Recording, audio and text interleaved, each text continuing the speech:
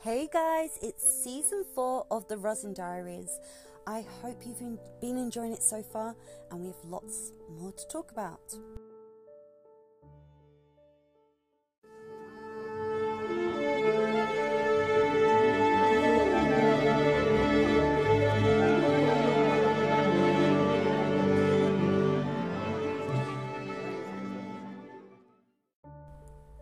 We have come to the end of season 4 of the podcast.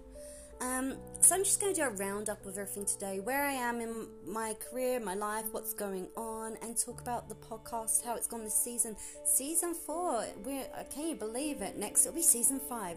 So stay tuned as I talk scoring for films, as I talk stage at shows, as I talk meeting royalty, and so much more.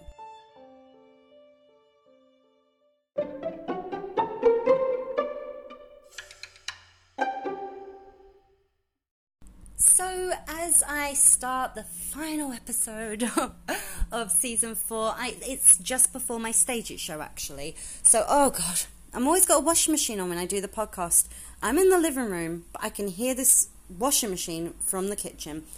British people and their washing machines, eh? It'd be the American equivalent of sitting in a laundromat doing your podcast.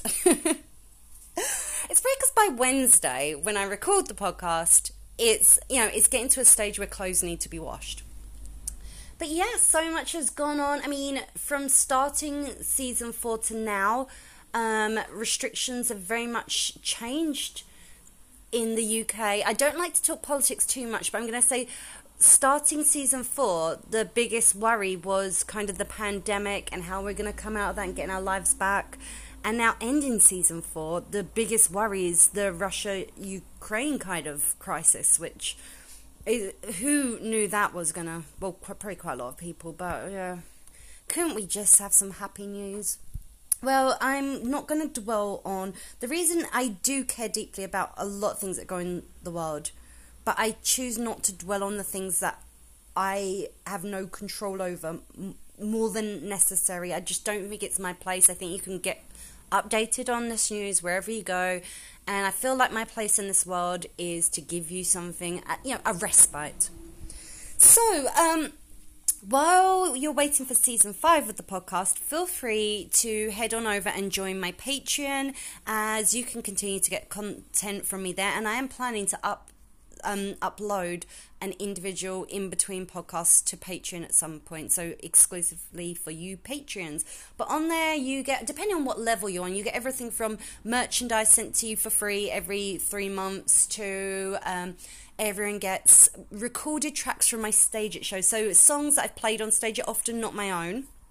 It's so tricky to release music on Spotify that's not your own. I've done it a few times, like Hands of Gold or Despacito, but in all honesty, it's a lot of work and most of the royalties go elsewhere. So on Patreon, I release music by other people that you enjoy me playing, everything from Taylor Swift to I'm trying to think what else I've done. I've done Billie Eilish. I've done like loads of covers, and I do those at the stage at shows, and I record them in high quality for you guys on Patreon. In addition to that, all my music that comes out, if it's my own, it's not attached to a film, you get to help me with it on Patreon. So from naming the piece to listening to first cuts to sometimes watching me compose.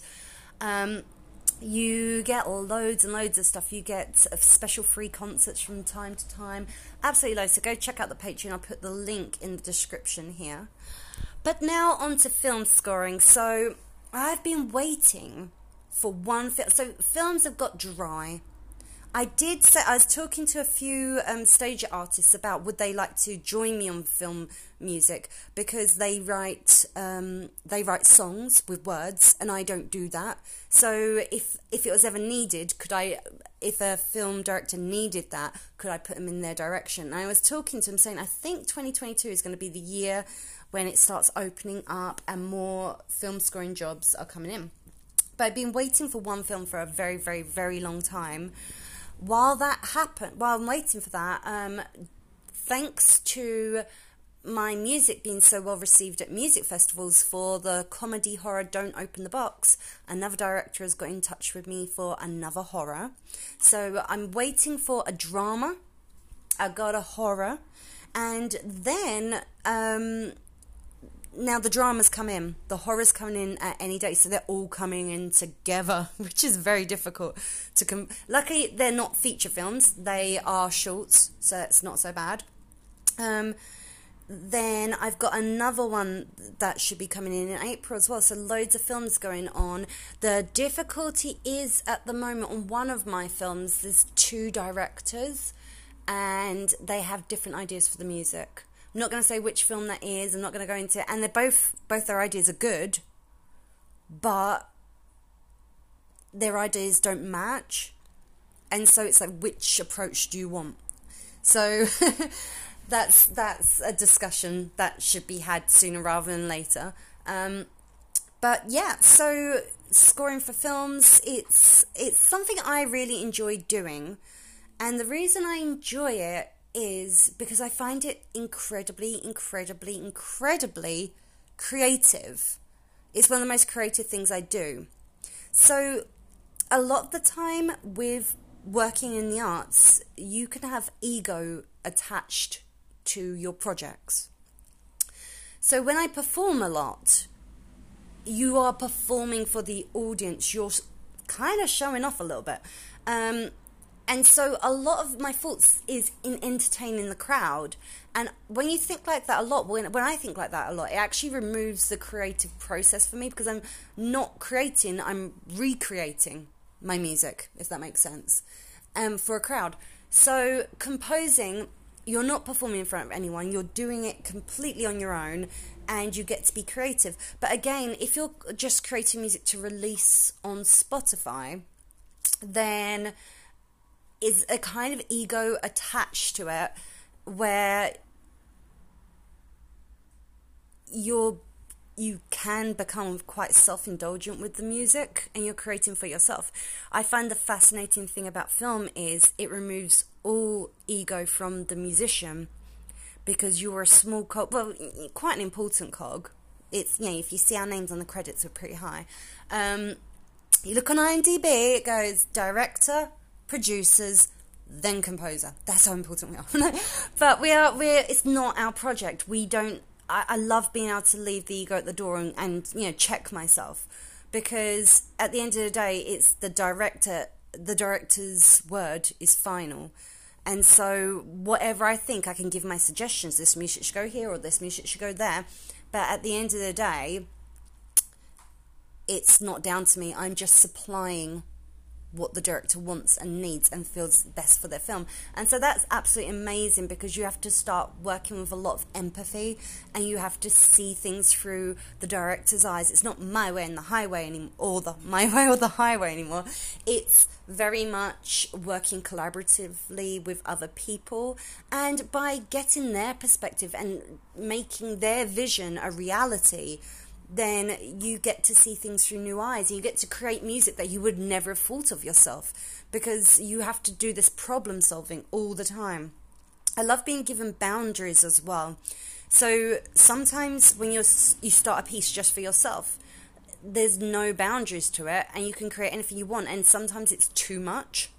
Whereas strict boundaries is quite a good thing, and I can compose very quickly for film, actually. I'm quite impressed with my speed of composition for film.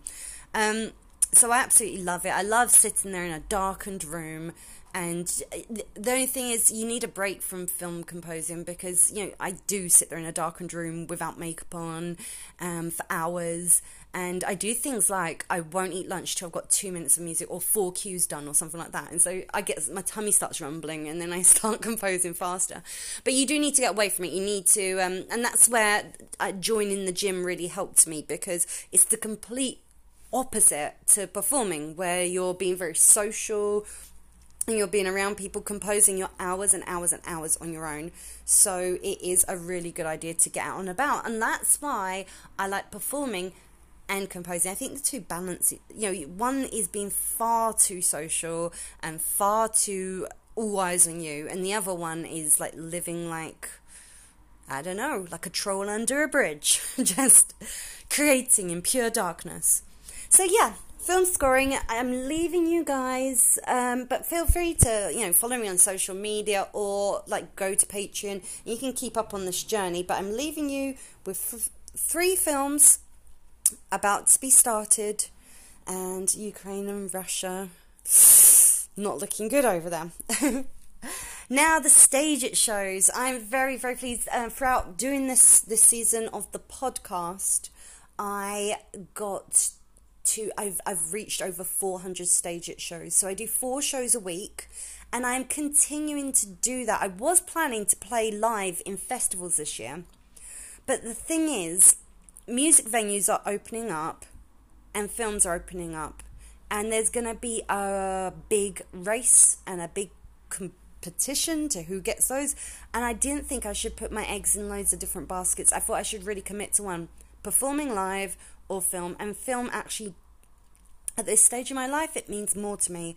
And I think also because I reached like a higher level in performing, because I've been doing it longer, that I think it was much more important to my film career to not derail it and not have that time away. So I will be going back to performing at classical music festivals next summer, 2023. I will get out there live again. I've done some live concerts. I may do 1 or 2 over the year, but I'm not going to put... The problem is as well, a lot of people want me to bring my stage at shows, what I've created there, and kind of get something going for a festival. But in music festivals, I will not be playing to recorded accompaniment. So it's going to be a big job going live with what I do on stage it, because I will need to cost up, like, what are the fees for the festival? Then I need to get some musicians to accompany me. Like, how many musicians? Is it like, is the budget kind of like 20 musicians, or is the budget like 2 musicians? And then I have to arrange all my music, for parts for those musicians, whatever so it's a lot more than pre-pandemic. I wasn't really performing my own music much, and I mainly played other classical music, and I was accompanied by a full orchestra. I would be hired by orchestra to solo, or chamber music with a pianist. But this is very different, because what I've created has so many different sounds that I don't know how I'm going to condense it. So it'll take quite a bit of work to get back to venues with the new stuff I'm doing on stage it. So I think I'll leave it for 2023, because I'm quite busy with the films now. But stage it's are going so well. I'm very, very pleased with them. I enjoy watching them myself. My plan is, I love the stage it shows. I don't think stage it's replace live music. I think they, what is the word? They sit nicely alongside them. So as many of you know, that I'm in the countryside, so music venues, there's none near me. I have to drive or get a train or something to go to a music venue, like London, but also, like towns around, like Southend and things like that. That's just become a city, actually. And so I like it that I can watch concerts many nights a week. And I think the way I'm going to include stage it into my... I was going to do this last summer, but we didn't open up as much as I thought. I'm going to have a stage it party. This is my plan. So one night on stage it, I'm going to invite people, friends, to a barbecue at my house in my garden. And what we're going to do is have a white screen, and I'm going to project other people's concerts on there, so all night long we can watch stage it concerts, and then I'm going to perform in my garden for stage it, and then you guys can watch the show, and I think it'll be amazing. I don't know, I like to try new things, I like to experiment, I like to see how technology can help us, not hinder us. So that's what I'm planning to do this summer, and I think that'll be kind of fun. I want to do lots of stage it. I'm planning to use stage it as the main form of entertainment for guests now. I mean, how cool is that? They can watch, like, all the people around the world when they're, come to mine, come watch a stage show. This is what I'm planning on doing, big time. So I'm very, very pleased. I'm pleased how they're going. I'm pleased with the imagery. I've always been a bit weird. And this is a weird thing that Daniel Roberts knows about me, actually.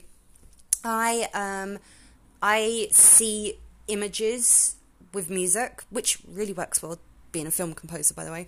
So when I'm learning a piece of music, like by Beethoven, I'll create a whole story, and I can like see the images in my mind.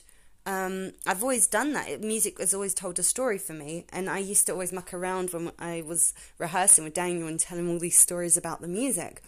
So I see a lot of imagery, and I really like it that on stage it shows I get to incorporate the backgrounds with the green screen. I mean, sometimes we just get a CCTV from around the world and we just go and visit there. But also when we're doing the elaborate storylines like the Peaky Blinders or Alice in Wonderland, I love that. I love how music can be so visual on stage. It's very, very good. So that's going well. So I think the plan over, like, coming up to September will be films, push for films, continue with stage it, and maybe one or two live concerts that don't involve too much planning.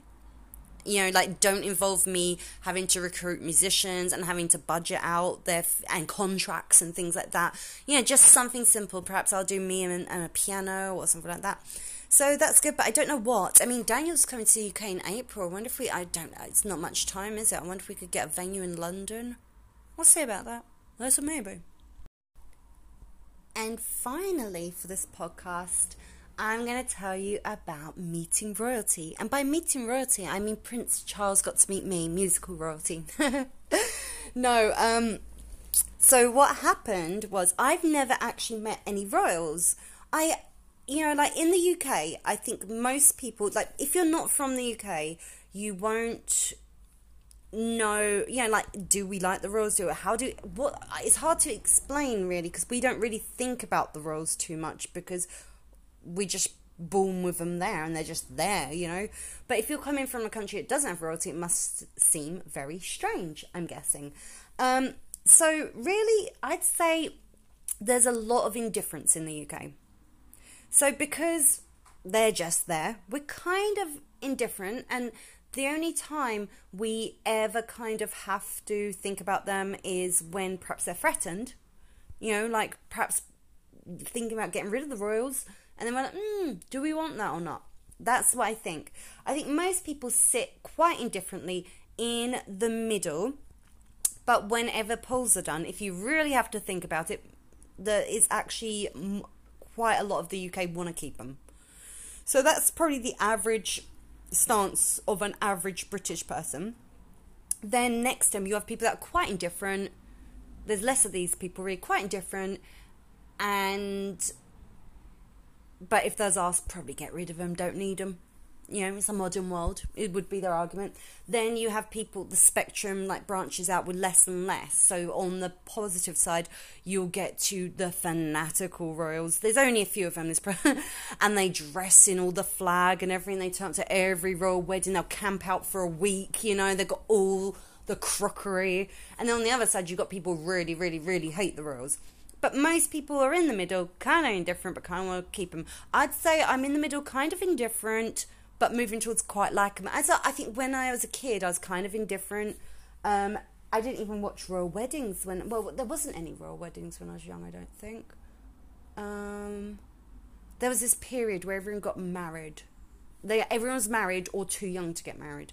So I think Edward may have got married. I don't remember his wedding. Then, like, the big royal wedding that I remember was William and Kate was the first big one that came. And then, obviously, Harry and Meghan. But I, like, for William and Kate's wedding, I think I kind of did watch it. I wasn't that, bothered. But as I've, got older and grown up, I have got more and more into the royals, actually. I do see a point for them. And also, even if you don't see a point for them, I see them... Okay, and I don't like all royals. I don't like them just because they're royal. But there is, like... I like the main branch. They seem very hardworking, and they seem very dedicated. I think, like, if I was going to create a new country, I wouldn't go, do you know what a good idea is? Passing down leadership based on DNA. That sounds stupid, I know. But they don't actually... They're an evolution. Our royals today are not the royals they once were. And it actually made sense. So not many people know this. Many people say that, well, there is a thing, people go, who aren't from the UK, say they're actually like just warlords who got there through like brute force. That isn't actually totally correct. Or potentially at some points in the royal line, there were warlords. But it wasn't actually. So our royal family, as it is today, goes back to Alfred the Great. I'm just going to say he's called Alfred the Great because he named himself that. But so they were the Saxons, and they came over and they got rid of all the Welsh, and you know, we won't go into that. But that was kind of, when they came over, they weren't so much warlords as tribes. So you can't really think of them as warlords at that time because they were pagan tribes, the Saxons. They were like the Vikings. They come from a similar place. We've had a lot of that going on. We have a lot of people coming, you know, just fighting each other and they basically come because they wanted a better life for their tribe. They were starving where they were. There was an ice age. So they came in as a tribe, and I'll go admit there must have been some fighting going on. But once the Saxons settled, and they eventually became Christianized and everything, but throughout this time, the Saxons, they weren't passing it down. Even when they're tribey, they weren't passing down leadership from, like, dad to son. What would happen is they would have something called a witan, and all the great sort of household, well, basically you got voted to be head of the tribe from being the one that the tribe thought would be the best leader. So they got voted in. So it was very much a voting system before it went passing down. This got refined as the Saxons became more sort of like more modern and Christianized, and they like had better buildings and things like that. The families that continuously rose up through those tribes became like, you know, like lords and stuff, and then they'd have a king of their tribe. And the Saxons had lots of kingdoms in the UK. So they had West Saxon, which was Wessex, that doesn't exist anymore. East Saxon, that's where I am, Essex, really ancient county, this one. Then you had like Mercia in the middle. There's loads of different ones, but each little kingdom had its own ruler. But it wasn't passed down from father to son. It was voted in. So they'd have a witan, which is where all the major families come together and they vote. What the king could do is like suggest who he thinks would be his best predecessor, and his opinions after he died would be taken into account, but it was effectively voted in by the witan. And this is actually how King Alfred got to be king, because I can't remember his name, but his brother was king. I can't remember, you know, whatever. King Alfred's brother was king, and he had a son, and his son was an idiot. And King Alfred was clever. So King Alfred talked to the witan, and they basically, the son of the king was like, oh no, he wants me to be king. And King Alfred's like, no, he didn't. You don't want him to be king. And so King Alfred got voted in, even though he's the brother, because it wasn't passed down genetically. Now, the problem is about, at that time, the reason King Alfred started passing it down genetically. So he passed it down to his son Edward. It was still kind of in the works, but he kind of started that as being more of a thing until it was just passed down to the eldest son. It was very sensible at the time to do that, because every time a king died and there was a witan and loads of people going for king, there would be lots of fighting. And all the lords would be fighting each other, and then other kings would then come in and try and take over their kingdom. So it created a lot of unrest. So this original passing down of power thing was a very clever move, in the sense that it made things more peaceful, and it gave people a better life without so much death and destruction. However, over time, we've worked out that probably like if you impose a few more rules, you know, you have a policing and systems and rules, you know, we've moved forward, and so we're back to voting now. The royals, on the other hand, they've evolved too, and they don't rule our country anymore. They are a constitutional monarchy. But the way I see them is they are incredibly... I mean, I admire anyone who has so much purpose in their life. Like, they really believe in what they do. And there's not many people around who are like that. When I compare it to celebrities who are just, I don't know, many celebrities kind of are just living their best life on their private jet. The royals, main branch, I'm not going to talk about Andrew, the royals don't have a day off, and they work until they die, and they really care about our country more than any politician. I mean, I'd actually vote for the Queen. I like her. So I admire having someone in my life who is that dedicated. And the Queen is the head of the Church of England. Just going to say, not many people are that religious in the UK. It's a bit empty, Church of England. It's our official religion, but like not the churches are quite empty. They just look pretty. But I would compare it to kind of the Pope. Okay, he's voting, I get that. But you know, like, they dedicate their life to service and to something that is bigger than themselves. And that's how I like having that. I like having someone when I'm down, or where I losing momentum, or when I losing belief in myself. It is nice to see someone who's like working harder than you and has been doing it a lot longer. So I like them. I like the royals. I think it's good. I like how they evolve as well. They're slimming down the royals now. They're getting rid of, like, you know, like some of them are a bit lazy on the side, aren't they? Andrew. And so they're slimming it down to the main branch, and I think that's great. But I've never gone to see the royals, mainly because I don't want to appear like one of those people who dresses head to toe in a flag and are obsessed with them. So I've never ever done it, but so I admire them from afar. But unfortunately, Southend, an MP was stabbed by a terrorist and died just at the same time I was doing a Stage It show. So Southend was a town in my county. I'm about 20 minutes from there, and just as I started my Stage It show, that happened. I came off my Stage It show, and it was all over the news. David Amos, he was working to get Southend a city, so the Queen granted it as a city, because he died, and out of respect for him. So Prince Charles, the future king, and Camilla, future Queen Consort, came to Southend to turn it into a city. And I thought, do you know what?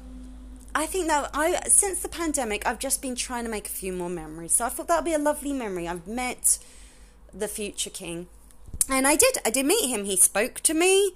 I was surprised by his quite hard, calloused hands. He shook my hand, and I'm going to say I was surprised by that, because I felt royalty wouldn't ever be doing much with their hands. It should be quite soft, right?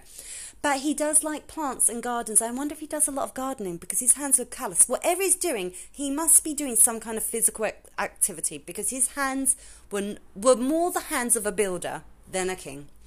So, learnt something new. Camilla was lovely as well, and I'm so glad I got to meet them and made that memory. And yeah, I will always say I met the king when he's the king, which I hope will never happen, because I'm planning to not let the Queen die, because I really like her.